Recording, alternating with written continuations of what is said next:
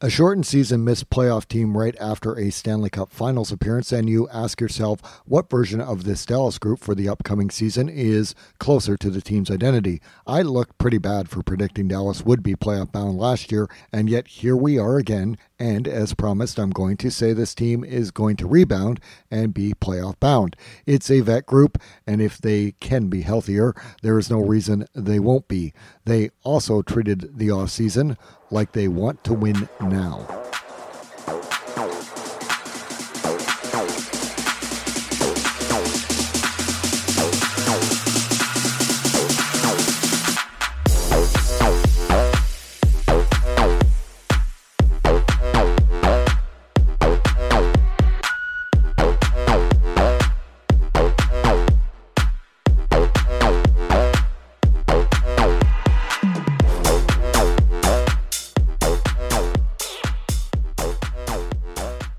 Welcome to Central Division Hockey, the podcast. I'm Tim Bigelow. Was it a Stanley Cup reunion tower-like off-season free agency frenzy for Dallas? As we have a look at the off-season moves of all 8 focused division teams. 2 things: come training camp, more moves may have happened, but we do have insight into what to expect based on what has happened so far. This is the team-focused 2021-22 draft and free agency review for the Dallas Stars.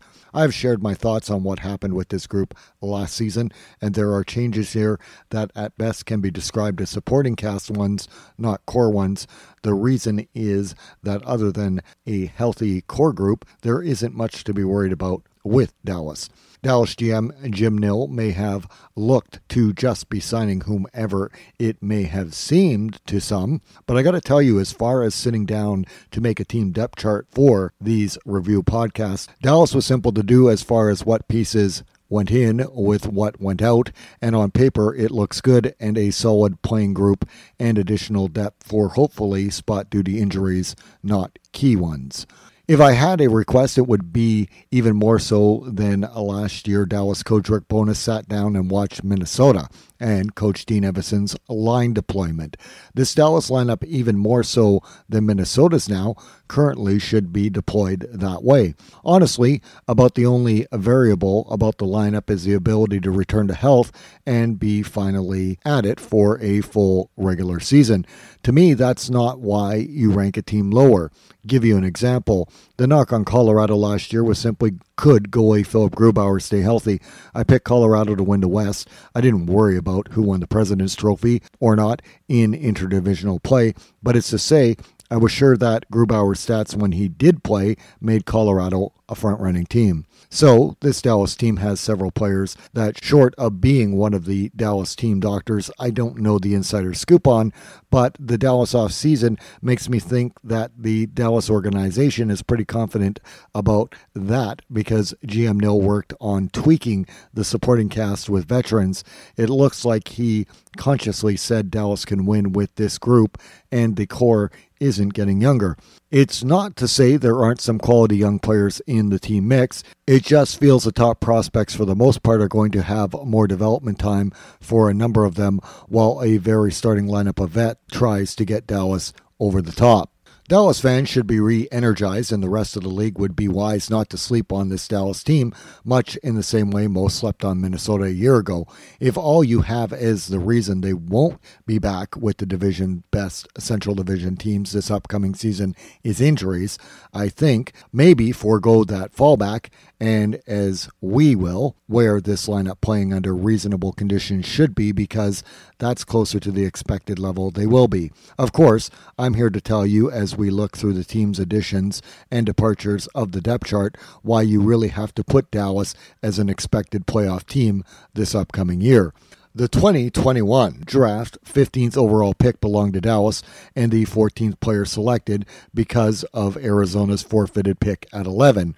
I, in a draft preview, predicted accurately the 15th overall pick to be goalie Sebastian Cossa. But this year there was so many trade pick trades, it was Detroit GM Steve Yzerman that traded Dallas for the 15th pick to take Cossa.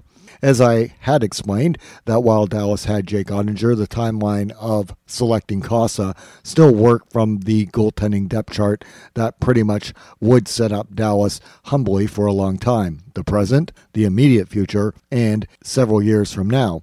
If Casa doesn't live up to the expectation level of the next Andrei Vasilevsky, fair, but if he even pans out near to that, I will remember Dallas traded his pick away when they should have picked him. Dallas moves down to pick 23rd and adds 2 picks, so the successfulness of even a pair of them could also work out to be a better investment. Center Wyatt Johnston is Dallas's Detroit pick via Washington, and the pick 48 second round is defenseman Artem Grushnikov, and pick 138 in the 5th round, defenseman Jack Barr. And those are the 3 players Dallas drafted for passing on Casa. It'll be years before we see how that works out. I usually only talk about each team's first 3 rounds picks, but because Barr is part of the return for Detroit getting to select Casa, I wanted to at least include him as he is part of the return of player picks. Additionally, pick 47, Dallas's own second rounder was center Logan Stankoven, third rounder left wing Arton Martino, a pick via Vancouver for the Jason Dickinson trade, and left winger Justin Ertel, Dallas's own third rounder. Of the Central Division teams, Dallas all in all ends up with 5 picks, the first, 2 seconds, and 3 thirds for one of the bigger collection of draft picks of the divisional teams. So while it's too early to project the quality of the group, it actually is a group of players for the team organizational development and draft, and development is vital to any NHL team being good. Dallas was one of the teams that went with quantity in picks versus quality because of the lack of game scouting caused by COVID. It will be a while, of course, before we are talking about any of those picks and NHL regular roster spots. Also, it's why I don't talk about the later draft rounds. We are going to switch to talk about the Dallas depth chart positionally after the free agency frenzy starting in net. Goal, Dallas starter from last year, Anton Khudobin, 35, but back up to the injured Ben Bishop, 34, who waived his no-trade clause to be exposed in the expansion draft. Another tiny piece of maneuvering by GM Nil, as he wasn't selected, and last year's backup Jake Oettinger, 22, who still fell under rookie protection status, meant Dallas kept all 3 goalies. Nil goes out and grabs Braden Holtby, 31, who played in Vancouver last year, and signs him to a $2 million one-year deal. First, I think it is a tell that Ben Bishop may not in fact be healthy to play this upcoming season, and again, how Dallas was able to put him in the expansion draft missing a whole season. Well, they were allowed to, but I for one do hope Bishop does return to play and plays good. It's fair to say Bishop and or Khudobin's age probably have Seattle take defenseman Jamie Oleksiak as they did, but it did make it a bit more intriguing heading into the draft. And while I kept saying the win-loss record of the Khudobin and Oettinger tandem last year wasn't good, as with a non-playoff team you would expect, their individual stats in both goals against average and save percentage were on the better side of the NHL average, and I haven't got any issues with either goaltender. The condensed schedule, offense, and subsequent overtime shootout loss record weren't the goalies. It was not getting the key goal offensively in close games that cost Dallas all last season more. Holtby didn't fare so well in Vancouver, and I wasn't particularly impressed by his goals against average and save percentage Washington stats from the year prior. But that year he had a record of 25-14-6 with the Caps, and that was good. Vancouver's defense group last offseason was decimated by letting the D-pairing defensively strong players walk while not addressing it. Just the defensive zone game in Vancouver was a big contribution to Holtby's stat drop as much as it was solely his play. The take here is this: Dallas seems to like Khudobin as a backup, where he excelled the year prior. At 22, they want Oettinger to play lots, and having him in Texas in the American Hockey League will allow that. So, because Bishop may not return from injury, they get Holtby to at worst play split duty with Doby, but I think to potentially be the actual starter next year if he can perform up to the task. And it's not much of a risk because Bishop will have an opportunity to return at some point, and it's possible then Khudobin or Holtby could be dealt to, say, Edmonton, just to pick a team that may be looking in season for a capable NHL goalie, and that could provide Dallas a nice return. If you look at the available goalies left, and as a Dallas fan, why would you? But if you look at other NHL teams' current goalies as potential trading partners, that's actually how you should be looking at this. One more thing, Jake Oettinger can play at the NHL level. That's why there's no risk to this. If Holtby doesn't perform, or Khudobin, you bring up Oettinger to play, and if you lose one of the or Khudobin, those off of waivers because you can't make a deal, well, it's the underperforming goalie that you do lose. All of this depth-wise just gives you a ton of options, including during injuries, to still have NHL-capable goaltending, however it plays out. And name a team with the internal competition in net like Dallas will have. That's also a good thing. This is Central Division Hockey, the podcast. We'll take a quick break and return to take a look at Dallas's D and forward groups for the next season so far. Is inflation taking a bite out of your grocery budget? Andrews Federal Credit Union is here to help. Introducing our Inflation Buster Share Certificate with 5% APY for 7 months, now through December 2nd. Bring your money to Andrews Federal Credit Union today. The Inflation Buster account must be open with new money. Andrews Federal Credit Union membership is not just for the military. We also serve the community. Visit andrewsfcu.org. Federally insured by NCUA. Membership eligibility required. APY equals annual percentage yield. Must have $1,000 minimum balance to earn advertised APY. Some people were made to follow the instructions. We were made to make our own. To always measure twice and never cut corners. Unless, of course, we've got a compound miter saw. Northern Tool and Equipment is a problem solver's paradise. There's nothing we can't find, fix, or figure out together. We're made for this. Start solving your projects today at northerntool.com.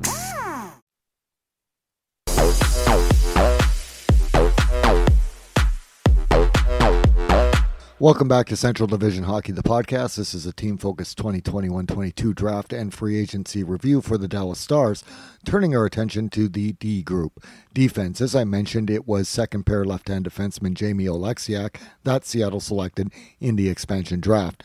I thought they would. I was surprised at the number of draft lottery predictions that didn't have him as being the Seattle choice.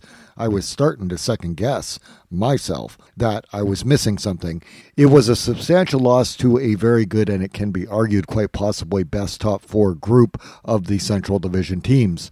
The biggest off-season housekeeping for GM Nil was re-signing restricted free agent and cornerstone right-hand defenseman 22-year-old Miro Heiskanen to an $8.45 million 8-year long-term deal. Left-hand defenseman Esa Lindell, one of the NHL's most underrated defensive defensemen, 27, current deal has 4 years to go. Offensively gifted alike Heiskanen right-hand defenseman John Klingberg, 29, has 1 year at $4.25 million. And if I were guessing a term for his extension, I would think 3 years. That would put those three, along with unrestricted free agent signing Ryan Suter, left-hand defenseman, 36, who signed to a $3.65 million 4-year deal after being bought out by Minnesota altogether. It's to say a Klingberg 3-year extension would have the group of 4 for the next 4 years, and I talked at length in Minnesota's free agency review of my thoughts on the Suter buyout. I like Dallas picking him up to play second pair. While not as physical as Oleksiak, Suter is good defensively and can still contribute point production, but will absolutely allow Klingberg to play offensively while Lindell does the same with the defensive responsibilities for Heiskanen. All 4 are capable of 22-minute average time on ice while giving Heiskanen closer to 25 minutes. Trust me, the Dallas pickup of Suter was a clear indication they want to go for it. It's a win-now move. Dallas still has Andrei Sekera, 35, for the bottom pair left-handy, but added right-hand defenseman Yanni Hakanpää, 29, at $1.5 million on a 3-year deal, who can play up the depth chart and log high-end bottom pair minutes, except that in good health, he actually won't be needed to. this year in Dallas. If you factor in Joel Hanley, 30, as another low-cost left-hand defense vet, and while both right-hand defense and utility right wing Mark Pysyk and never used Taylor Fedun from last year have moved on, Dallas is playing 6 D group and 7 D-man are to me the Central Division's best D group for next season. There is an offensive threat in each pairing with a strong defensive playing D partner that should give offense from the defense and still be better defensively. Based on the time on ice, I went with Lindell and Heiskanen as the top pair and put Suter and Klingberg as the second pairing. If you swap Lindell and Suter, you still have a defensively strong D-man with a more offensively gifted one. What I would like to see limited is having the right-hand D playing together of the top 4, because while Heiskanen and Klingberg offensively look dynamic, it does come at the expense of defensive play doing that. And for its upside, the drawback to me isn't worth it. I even think Hakanpää on the bottom pair provides additional point production that last year's Dallas team simply didn't have, and Sekera is defensively responsible as well. Also, like the abundance of goalies, there is the ability to have injury relief while the D group doesn't take a drop off in play and hopefully not often have to do it. I have talked a lot about off-season moves, with the Central Division teams often looking like maintaining the status quo of the roster positionally. Dallas's move on the back end are an upgrade. Not surprisingly, that's a big reason I picked them in the expected playoff teams with the early predictions. And, as I have said, who was signed and who departed, the depth chart pieces fit in real playing capabilities, the D playing on their natural sides, and is collectively based on last year's recent play, a better group than last year's. If I was Coach Rick Bowness looking at my depth chart for the D group, I'd be beaming ear to ear with how this has worked out. Consider how highly I regard Jamie Oleksiak, and you can listen to the old podcast. That I am saying that this is an upgraded D group, has weight to it, and the job GM Nil did. This is cup contender worthy level D group status. Moving to look at the offense, at this point we are 2 years where it really came down to this team's success being about scoring goals. When they did in the Edmonton playoff bubble, they found themselves in the Stanley Cup final. Last year, when injuries, which were a big part of it, and the condensed schedule, they couldn't score again. They missed the playoffs altogether. I really think there is going to be more than enough offense here. My guess is most Dallas fans won't listen to the Minnesota Review and vice versa, but one of the things Minnesota coach Dean Evason did is spread out his top 9 and even top 12 minutes more evenly in his forward group, and actually how they did that is in last year's Minnesota team review more so than this year's free agency review for Minnesota. I bring it up now as where I'm going to take this Dallas depth chart for the forward group this year does borrow off of what I really liked about Minnesota's distribution of time on ice that I feel Dallas coach Rick Bowness could deploy with Dallas this year. It's saying the Minnesota 2020 team review shows the results in a breakdown format. That does show a model of what good goal production and goal scoring by committee should look like. I mention it as a reference point for the Dallas fans because the credit belongs to Coach Dean Evason for how I went about putting together Dallas's depth chart. I want you to at least understand the basis for how I did it is at least comparable to how Minnesota did it last year. I'm not just making up lines an actual team couldn't deploy effectively. What it does require is not thinking of the Dallas forward group in a top 6, bottom 6 set, but of an equally distributed minute time on ice top 9, and the fourth line just getting slightly less time on ice. And although this is what I would do, I will try to explain other options because a lot of depth charts, for example, will have Jamie Benn and Tyler Seguin on the same line, and that's entirely possible to actually be the case. Just to summarize, one more thing regarding the success of the Minnesota forward group deployment. Team leading goal scorer rookie Kirill Kaprizov was just under 30 goals, Kevin Fiala over 20 goals, and Joel Eriksson Ek missed the 20-goal mark by a goal with 19. The key to it, as the team's 3 leading goal scorers, they all played on different lines. I think it's safe to regard all of them as top 6 players. I know in the year-end review I did, but you often think of anyone not on the first 2 lines, a third-liner bottom 6 player. And with evenly spread out minutes, you have to think of the top 9 more of equal value. In doing that, and we only had interdivisional play last regular season, it provided most nights at least one line mismatch against all but true cup contenders, well-built teams like Colorado and Vegas. The other teams in the West Division, Arizona, San Jose, LA, Anaheim, and yes, even St. Louis, weren't as deep to compete against Minnesota's deployment. Those teams had to pick who they would try to shut down line-wise, but it left a good goal scorer in a good matchup to be able to produce.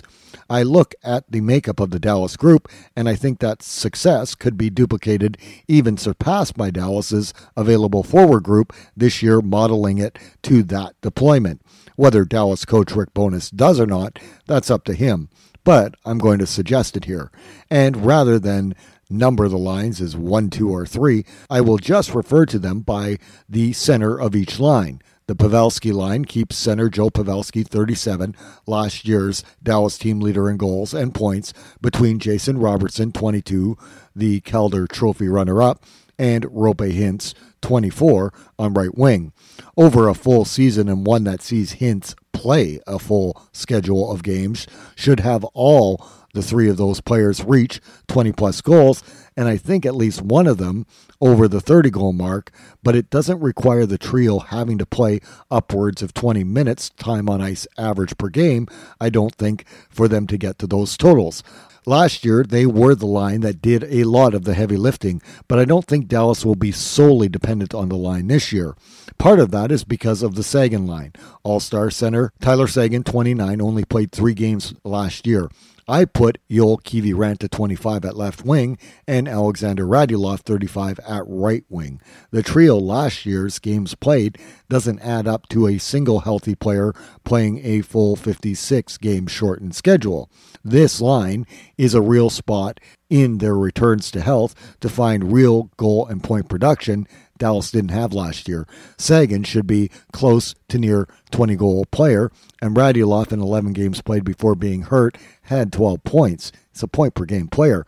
Kiviranta emerged in the playoff bubble with 5 goals in 14 postseason games played. He contributed 6 goals in 26 games played last year, but putting him with high-end top 6 forwards just as he enters his prime years, is simply taking a talented player with goal-scoring ability and, like Dallas did with Robertson a year ago, putting him in a position to be successful with the help of top-level line mates. The 3 represent largely the difficulty of scoring through the lineup by not being able to play collectively. Certainly, Dallas, as we continue, still was able to ice a top 6 of comparable value. The bottom 6 was greatly affected, and the lack of goal production is absolutely what cost Dallas a playoff spot.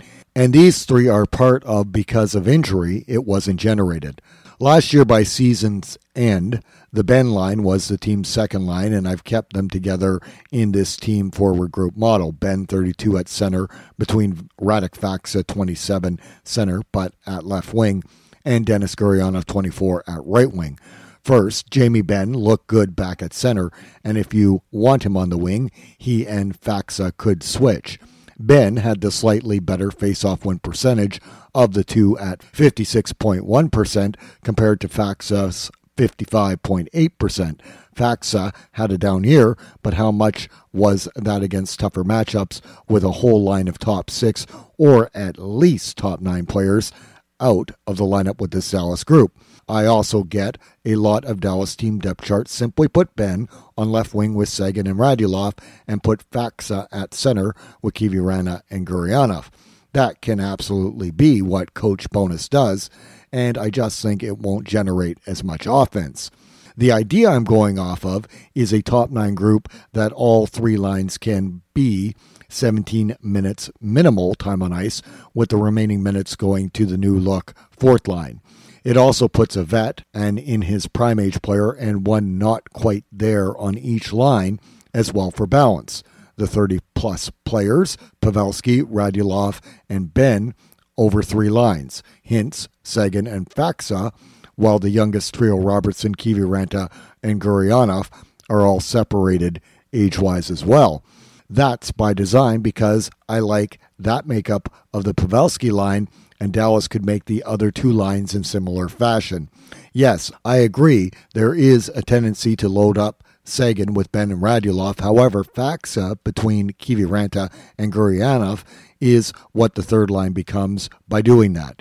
To me, that will probably decrease the goal protection of all 3, but especially Kiviranta and Gurianov, and they have the ability to produce goals. I just think the playmaking skills of Seguin and Benn, and putting one of Kiviranta and Gurianov with them, generates more. And the key to Dallas being a playoff team is quite simply goal production. That is Bonus's job here. However, you want to agree or disagree with my depth chart of the forward group. What most, I think, will agree with is that we have the same expected 9 forwards in the top 9. What most wouldn't dare to do, probably because of salary maybe, simply not have Benn in the team's top 6 and likewise put Kiviranta into the top 6. Most even would put Faksa. My simple argument is Kiviranta in about half of the games played had the same goal production as Faksa did last year. They both scored 6 goals. What is the upside of Kiviranta's goal production playing with Seguin and Radulov versus, say, Faksa or Benn by comparison? Plus, Benn's playmaking ability benefits Gurianov. If Faksa and Guri had down years, and they did a bit, they have built playing ability with Benn, and that trio's production, I think, is better because Dallas won't be dependent on it. They do still need the time on ice for that line to get goal production, and the deployment makes most NHL teams that aren't deep enough to try and line match over these 3 lines with difficulty. The thinking one of these lines gets an advantageous line matchup, and whomever the line is any given night, they will be able to take advantage of it. It's a lot easier to contain Dallas's forward group if Benn, Seguin, and Radulov are all on a line together, and they don't have to be, and still can be playing comparatively as much time on ice as they do, even if it's spread out properly. Does Coach Bonus do this? That's up to him, but he should consider trying it out. Let's talk about the traded just before Seattle expansion draft center Jason Dickinson, 26, at this point. I'm bringing him up at this point because if he were still on the roster, it would be the 4th line when we would be. I like Dickinson. He has top 9 value. Unfortunately, the goal and point production he had at the junior level has never materialized at the NHL level, and in his prime years, it really should have. That would have provided a better 2-way game balance 3rd line value. Even so, I didn't model Radek Faksa as the 4th line center, nor would have either, but Dallas in good health had Dickinson and primarily the 3rd line all but down to the 4th line, making him expendable. It wouldn't have been the worst case scenario that Dickinson was selected over left-hand defenseman Jamie Oleksiak in the expansion draft, but I just don't think had he remained and the 2 exposed, that Seattle still wouldn't have bet on and taken Oleksiak as they did. GM Nill's choice to move on is a difficult one on Dickinson, but it's only injuries that get him back into the top 9 role he had last year, and the team needed to generate goal production in this forward group, and that was something Dickinson hadn't provided nearly enough.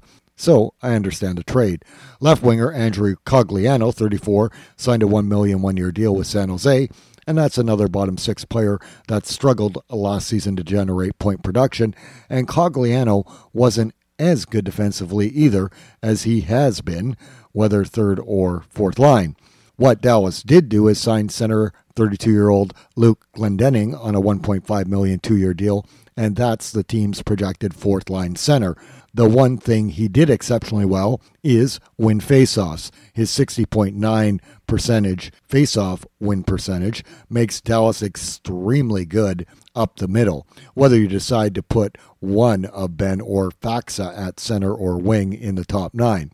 Pavelski at 52% represents the low faceoff win percentage of the expected centers for this season based on last season.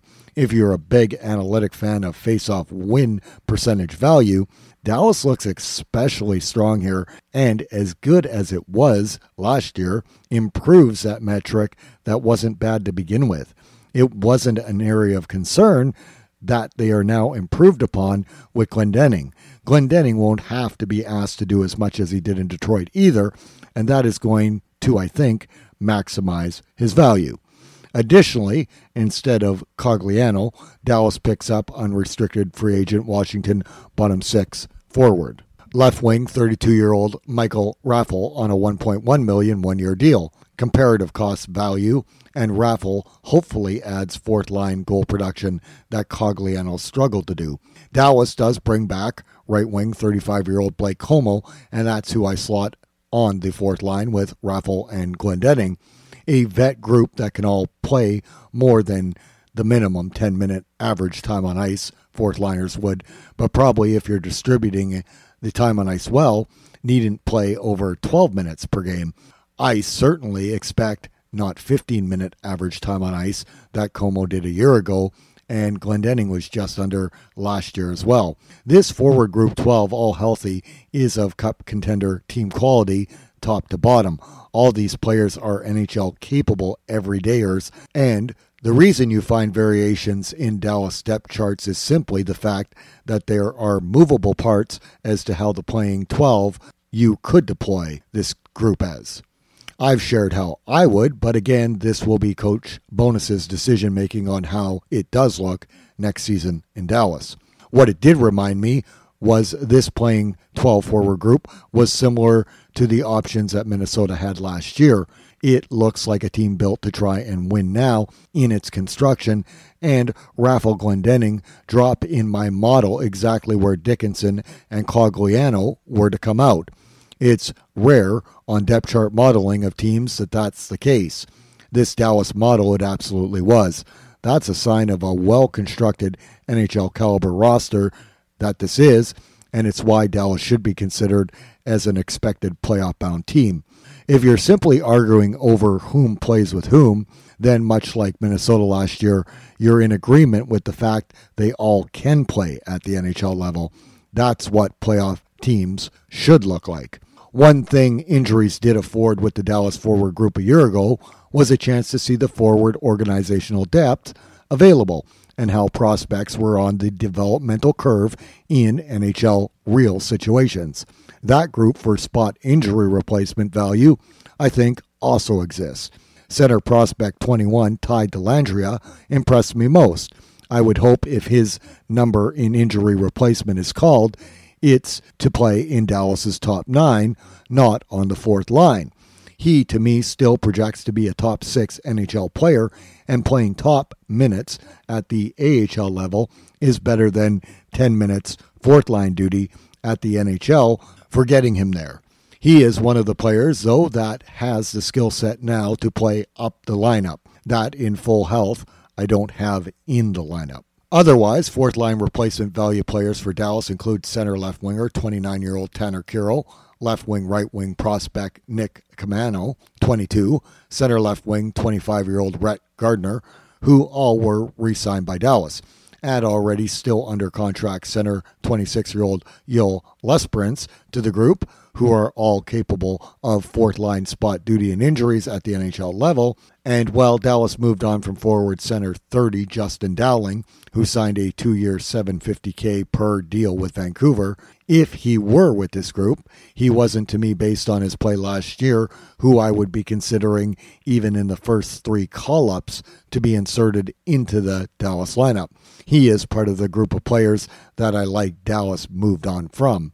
A lot of Seattle expansion draft predictions I saw had center left wing 23-year-old prospect Adam Masharin as Seattle's pick from Dallas. He is an unsigned restricted free agent, the only one Dallas hasn't re-upped, and has 2 18-goal campaigns with Texas at the American Hockey League level. I haven't seen him play myself, but there's a lot of interest in his development if others were expecting him to be selected over Oleksiak, a proven NHL defenseman, that I'm keeping an eye on him now, as 34 points in 37 games played in the AHL last year is point production level that should lead to getting an NHL level opportunity. But cracking Dallas's lineup isn't easy to do while saying that. Summer prediction for next season, Dallas third in the Central Division.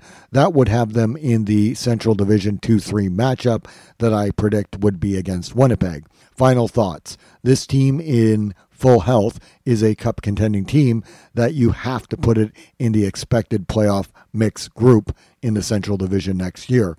The offseason moves of GM Nil, to me, address exactly who has departed and keep the group competitively strong.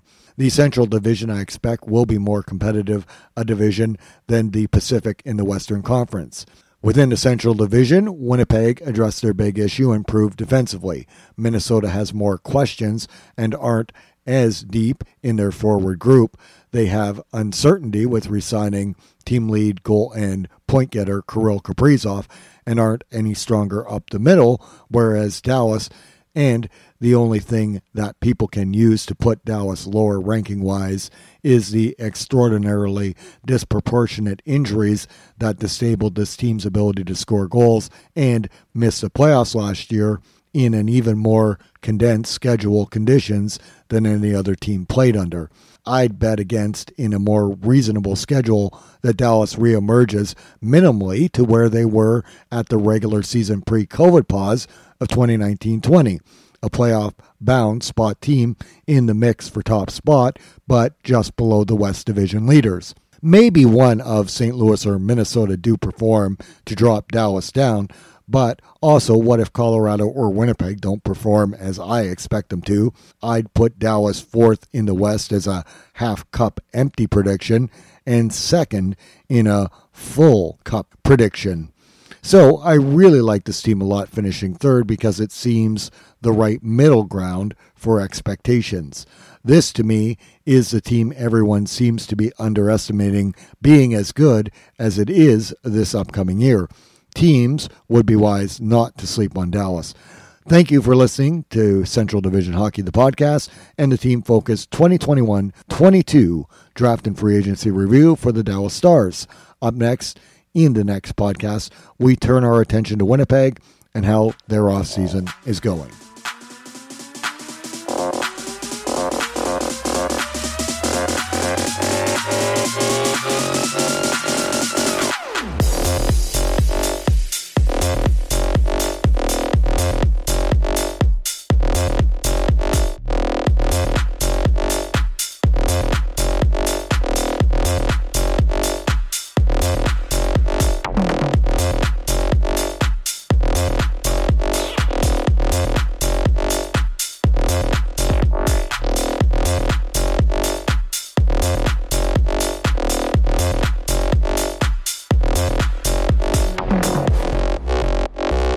How would you like to come home to a bartender who will fix you any cocktail you want? I'll have an old-fashioned. I'll have a margarita. Now you can with the Bartesian Home Cocktail Maker. Bartesian is a sleek machine the size of a coffee maker that makes premium cocktails at the touch of a button. Choose from over 50 different cocktails, from classics to the most exotic premium cocktails served in the best bars today. You'll always get freshly mixed, perfectly balanced cocktails with the Bartesian Cocktail Maker. And now get Bartesian's best Black Friday deal ever at bartesian.com/holiday. Entertaining? The Bartesian is ideal for parties. No need to stock all kinds of individual mixers for complicated recipes.